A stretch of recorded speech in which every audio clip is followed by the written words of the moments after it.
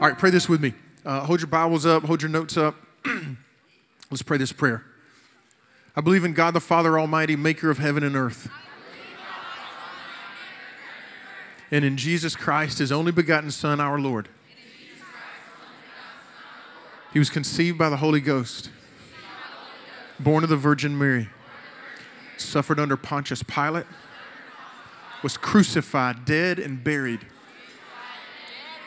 He descended into death. On the third day, he rose again. He ascended into heaven. And right now sits at the right hand of God the Father Almighty. From there, he will come to judge the living and the dead. I believe in the Holy Ghost, God's holy church, the communion of saints, the forgiveness of sins, the resurrection of the body, and the life everlasting. Amen. If you're new tonight and you say, what is that crazy prayer that they are praying? I just want to tell you that's called the Apostles' Creed, and we pray that. It's been prayed in the Christian church for over 1,500 years, just like that, and it is prayed every single week by over 1 billion Christians. So we join them in saying we're part of a bigger family, more than just the 100+ people that are in this room. We're part of 2 billion Christians on the planet. And one of the things that the prayer does is it reminds us, not just us, we're part of a gigantic church, the Church of Jesus Christ. Amen? Oh, there's some amens right there. John chapter 13, verse 2 says, the evening meal was in progress. I want to let you in a little bit on some background. Basically, just want you to know this. This is the night that Jesus is about to be betrayed. He will be beaten to an inch of his life, and then the next day he'll be crucified. So that's where we are in Jewish daytime calendar, in the Jewish calendar, the day begins at sundown. Does that make sense? So for instance, for us, sundown is happening at 5 o'clock in the evening. So right now, what day would it be? Y'all want to guess? What day would it be? Yeah, so right now it's Thursday. So Jesus is being beaten on a Thursday night, which is their Friday. Does that make sense? So all that to say he's beaten and killed all in the same day. That was the point that I wanted to make to you. So this is the night that Jesus is going to be beaten and killed. John chapter 13 verse 2 says, the evening meal was in progress, and the devil had already prompted Judas. If you remember, Judas is the one that had been given money to rat Jesus out, right? To betray Jesus. Jesus knew that the Father had put all things under his power, and that he had come from God and was returning to God. I'm going to give you the most important word in the entire chapter we're about to read. If you've got a pen, get ready to take it out, because I want you to underline it and circle it and star it and asterisk it. I want you to make sure that you see the most important word in this entire chapter. It is so emphatic. It's a huge word. It is a word that when we see what it does for us, it opens the door into understanding the character and nature of God in the greatest way that you're going to understand the character and nature of God besides the cross. So this must be a big word, right? This has to be a big word. And the word is this. So. S-O. I want to read this again. Look at verse 3. I want you to see this, because this is a monstrous word. This word is a gigantic word. Jesus knew that the Father had put all things under his power. What is under Jesus' power? Say it again with me. What is under Jesus' power? Everything. Now let's think about what all things are. Does that mean that the earth orbiting around the sun, does that count in that? Does that mean that the fact that you and I have life and breath, yes or no? Does that mean the reason that the sun comes up in the morning and sets in the evening? It is the reason that the universe is continually expanding. That it is not just this stagnant universe, but it is a dynamic universe in which millions of stars are being created every single day. Is that not insane? Millions of stars. And who is in control of them all? Jesus is. Good. Jesus, God, you did good. Jesus is. So listen to this. Jesus knew, he was certain in his heart. He had this feeling, he had this understanding. How many of you have ever just known something so strongly, even though other people doubt it? You're just like, anybody ever, the teacher asked a question and all of the class was saying one thing and then you were saying this other thing and you were right? Has that ever happened to y'all before? Never for me, but I bet it's happened for y'all before. I was always on the wrong side. So verse 3, I want you to see this. Jesus knew, he understood, it was certain to him that the Father had put all things under his power and that he had come from God and that he was returning to God. So, he got up from the meal, took off his outer clothing, wrapped a towel around his waist, and after that, he poured water into a basin and began to wash his disciples' feet, drying them with the towel that was wrapped around him. Okay, I know this doesn't make a ton of sense to us, but Jesus grew up 2,000 years ago, and he lived in a country that was made mostly of sand and dirt. Not a lot of grass, a lot of sand and dirt. And in that sand and dirt, the vast majority of all of the people walked everywhere that they went. Everywhere that they went, sand and dirt. And there was no such things as socks and shoes. Those things hadn't been invented yet.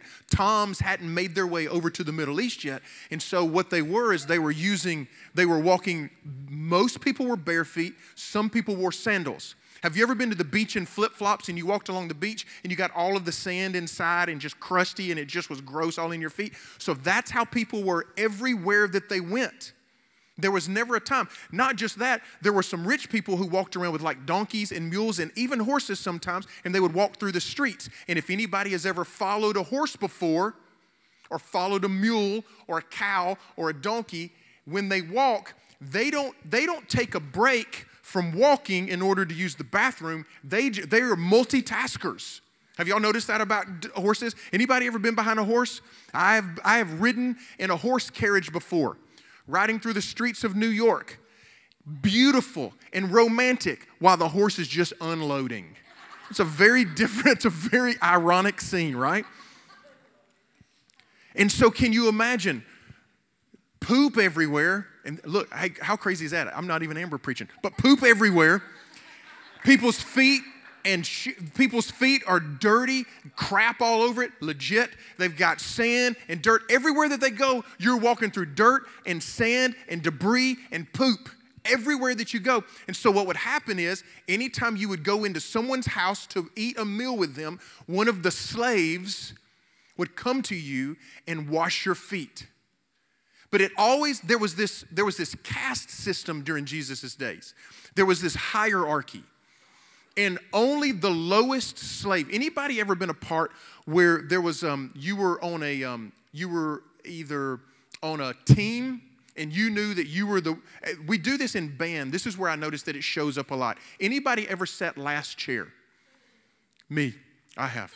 I was last chair in my high school trumpet section. I was the last chair. There were 8 trumpets. Guess which one I was? I was 8th. I was last chair. I never sat first chair. I was never a first chair trumpet player. I was always last. And when you are the last chair person, or have you ever been on a ball team and something had to be done and everybody looked at the worst player on the team and was like, you do it. Anybody ever seen something like that? That was me. I was last chair. So during Jesus's days, not just the slaves would wash feet, but the lowest slave would wash the feet.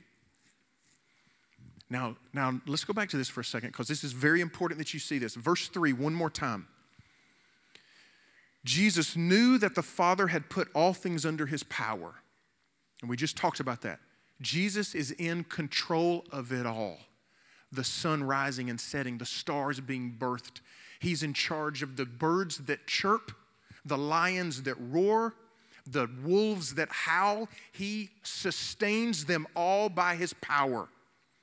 He knew that all things had been put under his power and that he had come directly from God and that he would soon die and return directly to God. So,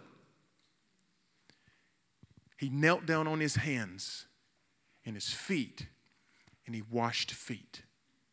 What does this tell us about Jesus? This isn't just this lesson that Jesus is trying to teach us. This is Jesus acting as he truly is. This is the character of God. We have this idea often that God is this distant being who sits on a throne and throws lightning bolts, right? That's the image that we're given. You know, the Greeks gave us this image, right? And it pervades our understanding. We think about the warrior God who is a general and leads his troop into battle, or we think about the king God who sits on a throne and directs orders. But Jesus shows us who God really is. God is a servant, and he serves. He doesn't do it like you and I do it. When I serve, most of the time that I serve, it is an intentional, I have to swallow my pride and do something for somebody. How often do you do that? Anybody ever, how many of you, your parents have ever said this to you before? Why can't you just do something without being asked? Anybody's parent ever said that before? Why can't you just take out the trash without being asked? Why can't you just clean your room without being asked? Why can't you just set the table? Why can't you just clean the table? Why can't you just do the dishes without being asked? Your parents are saying this. Why can't you just serve without being asked? The reason is because it's not in our nature. We're broken. And the brokenness shows up in our pride. The brokenness shows up in our lack of humility.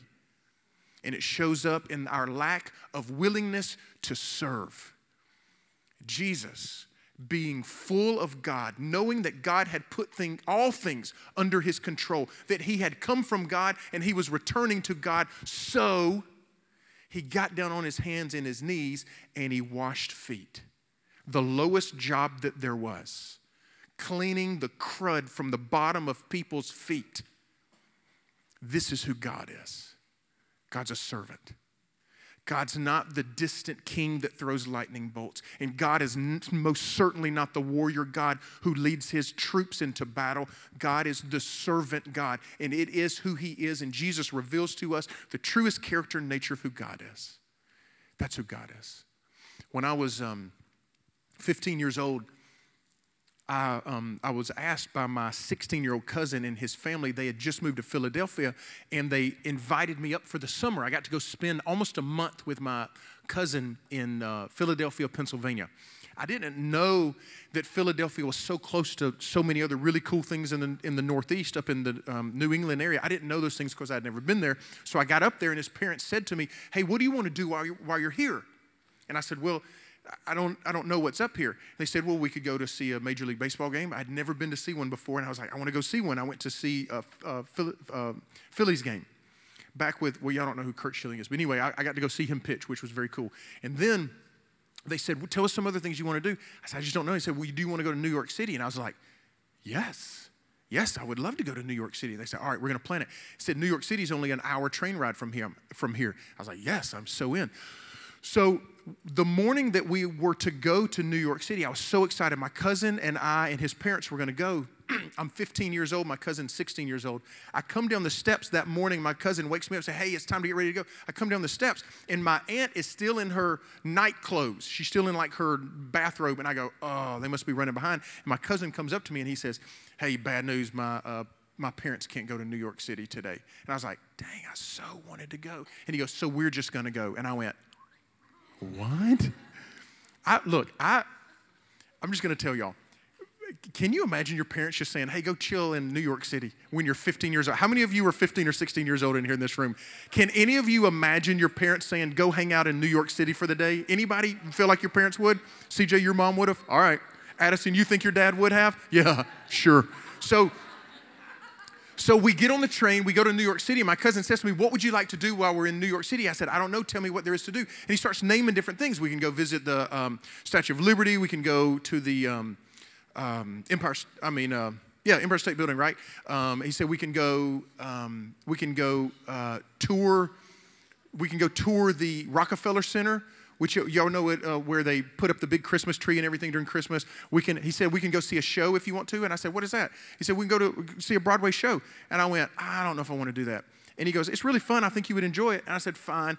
And I couldn't really come up with any good ideas. And he goes, let's just go see a show. I was like, all right, fine. So we go into this show. It's a Neil Simon show called Lost in Yonkers. And it's just a play. It's not a musical. And it's a very intimate, small theater. There are only several hundred people in there. It's barely bigger than this room right now. The stage is right here, and we're sitting where you literally, like I'm sitting from where Scott and Landon are in the back. That's how close I am to the stage. And the play begins. And remember, I don't barely want to be here. I'm just like, whatever, we'll do it. Sounds kind of fun. I'd been to a couple school plays, and we'd been to like the Alabama Theater, that kind of stuff. And they begin to act. And about 30 minutes into the play, I noticed that my jaw is on the floor, and I have this 15-year-old epiphany where I realize, I go, oh, so that's what this is. When people talk about Broadway, oh, that's what this is. I was amazed. I was blown away. It was one of the few moments of how you have several moments in your life where you just go, that was so memorable. I will carry that with me forever. That was one of those moments for me. I just remember sitting there going, this is the greatest thing I've ever watched in my entire life. I've never seen a show better. I've never seen a concert better. I've never seen a movie better. This is the most amazing thing I have ever seen in my life. Jaw drop. I remember the intermission happened. I was like, please, it can't be over. And they were like, no, it's just intermission. I was like, what's that? So we get to go to the bathroom. I was like, I don't want to go. I want them to keep going. So I watched the show, and it got over, and all I could think about was, when do I get to do this again? And you had these actors on the stage who had performed and who had done this was what they were gifted to do.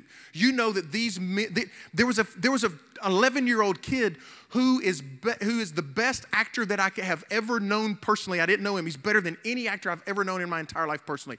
I just thought, who are you that at 11 years old you know how to convince us that to believe a lie? Because that's what a show is, right? It's not the truth. It's a lie.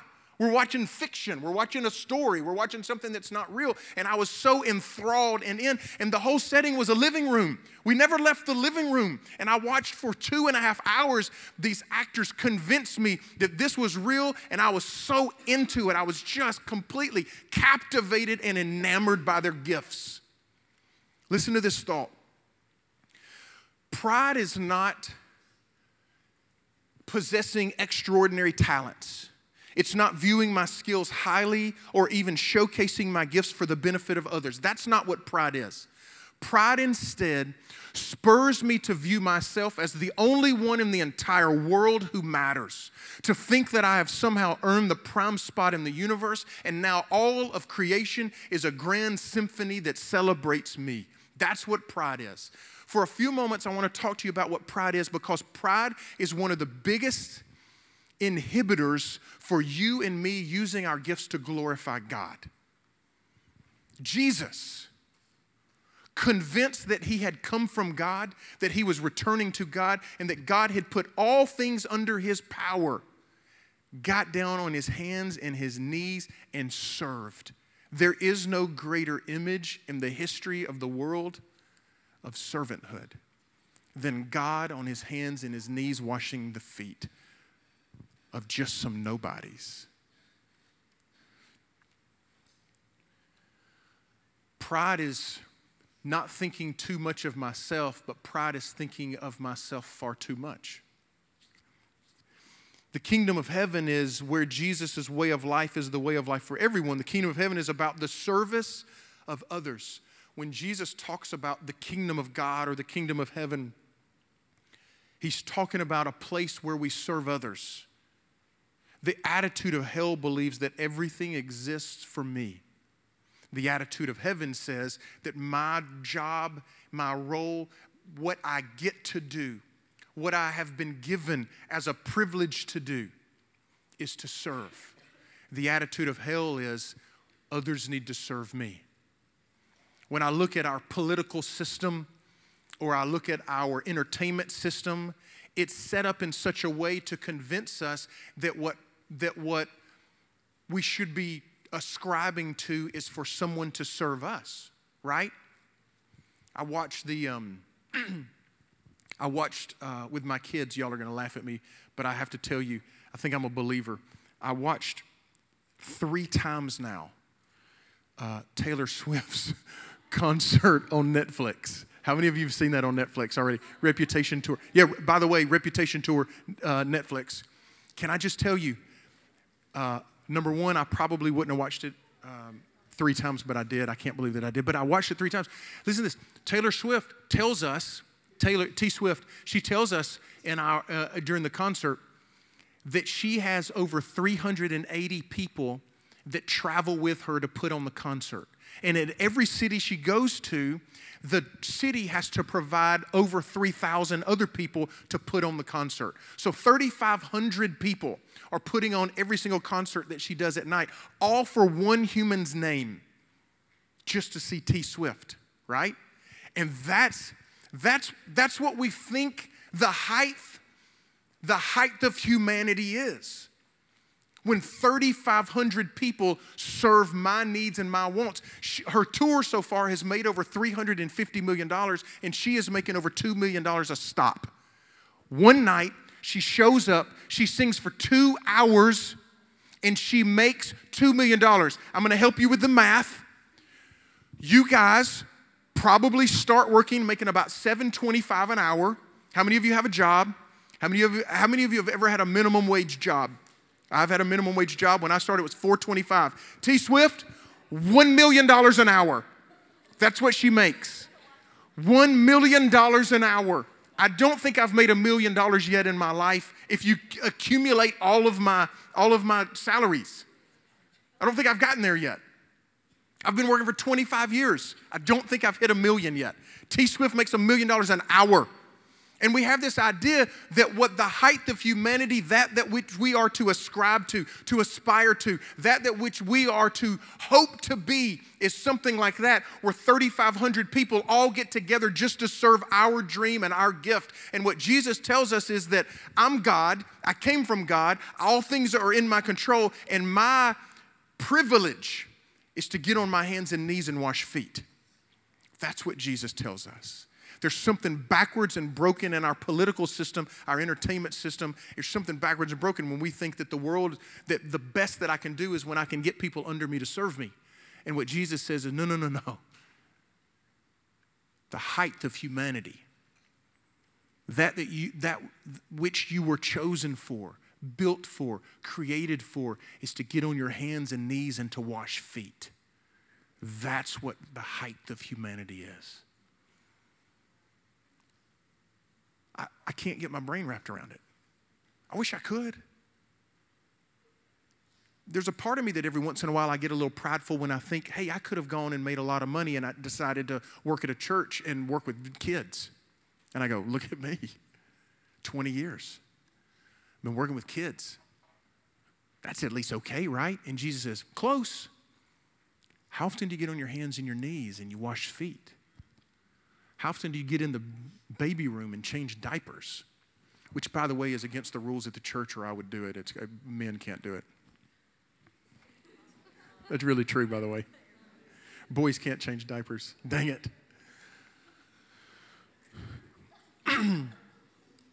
We have this idea that all the world's a stage and everybody's watching me. Pride is self-obsession. Eventually, self-obsession destroys the soul and it eliminates every life-giving relationship that any of us could enjoy. Pride destroys our ability to connect with others. Listen to this. Pride is the natural love for myself magnified and perverted into disdain for others. Listen to this. This is good. Pride is the natural, keep that up there if you will, Bethany. Pride is the natural love for myself. You're supposed to love yourself. Jesus says, love your neighbor as much as you love yourself. Obviously, he's telling you, love yourself. We should love ourselves. And what this says is that pride is this natural love that we have for ourselves that is perverted and magnified into where I don't just love myself and lift myself up, but I begin to look down on other people. That's what pride is. So what does pride look like? Like, how does it show up for me and for you? In John Milton's Paradise Lost, anybody ever read that? Satan is cast out of heaven, and he looks around and consoles himself by saying, better to reign in hell than to serve in heaven. Unlike the other sins, pride appears when I'm at my best. Think about that for a minute.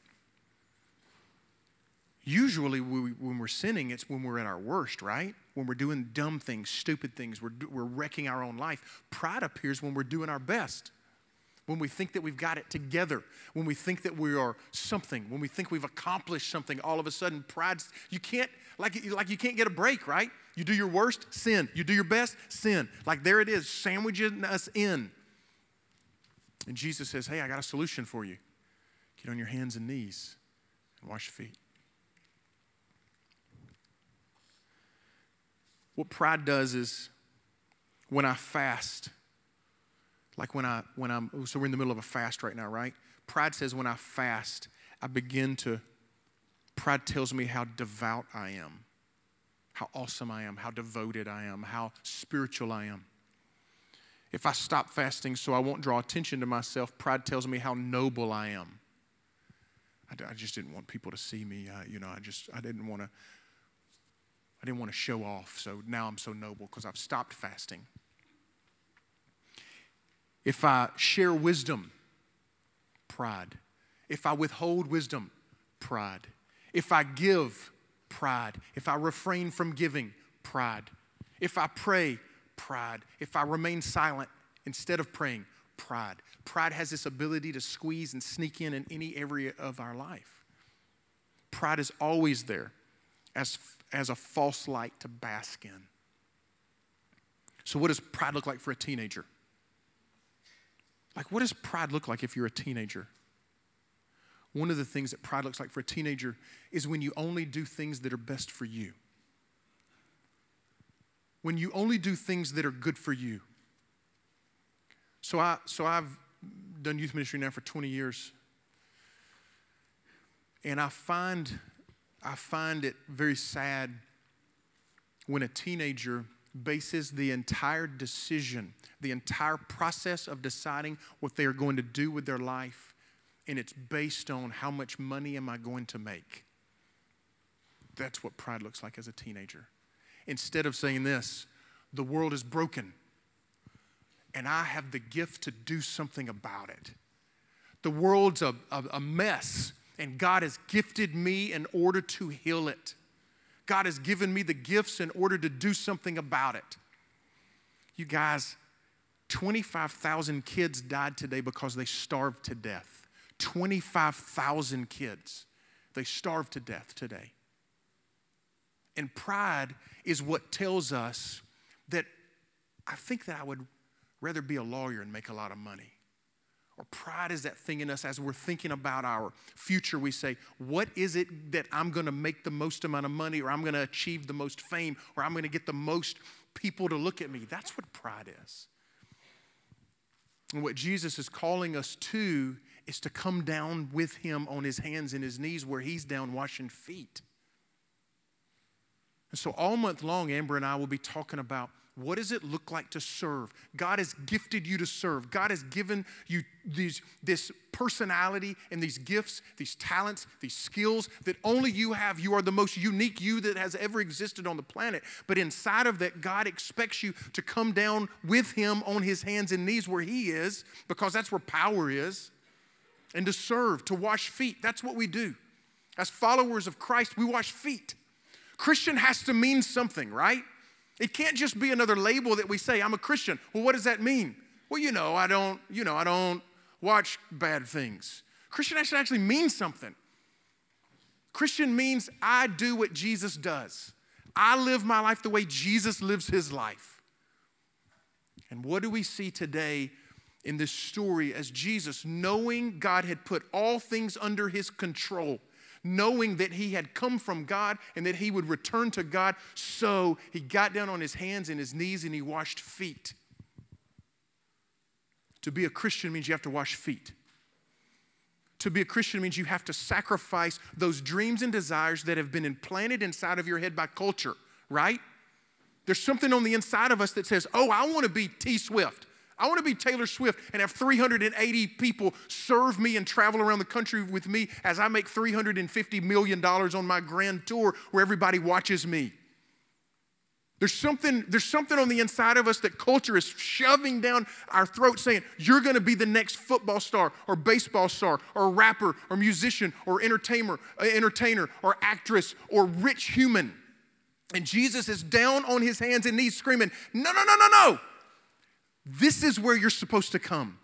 Culture's trying to scream at you to go here. I'm telling you, come down here. Life is down here. That's where life is. And pride is the voice that speaks into our ear that says, come this way. And Jesus is the voice that speaks to us, no, no, no, no. Come down here. This is where life is. This is where I've called you. This is what makes a difference in the world. This is what changes life. This is what imprints eternity down here. If you close your eyes with me tonight, I want to ask just a couple quick questions. I'm going to ask our leaders to come here to the altar with me. I just want to ask two simple questions.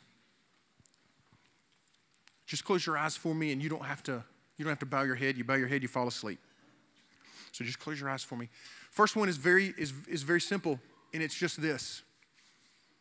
Say, Pastor Jeremy, I heard you talking about Jesus today, and that being a Christian has to actually mean something. I prayed a prayer one time, but I don't follow Jesus. I prayed the prayer, but I don't live my life like Jesus lives his life. And if that's you tonight, and you say, I think I want to follow Christ.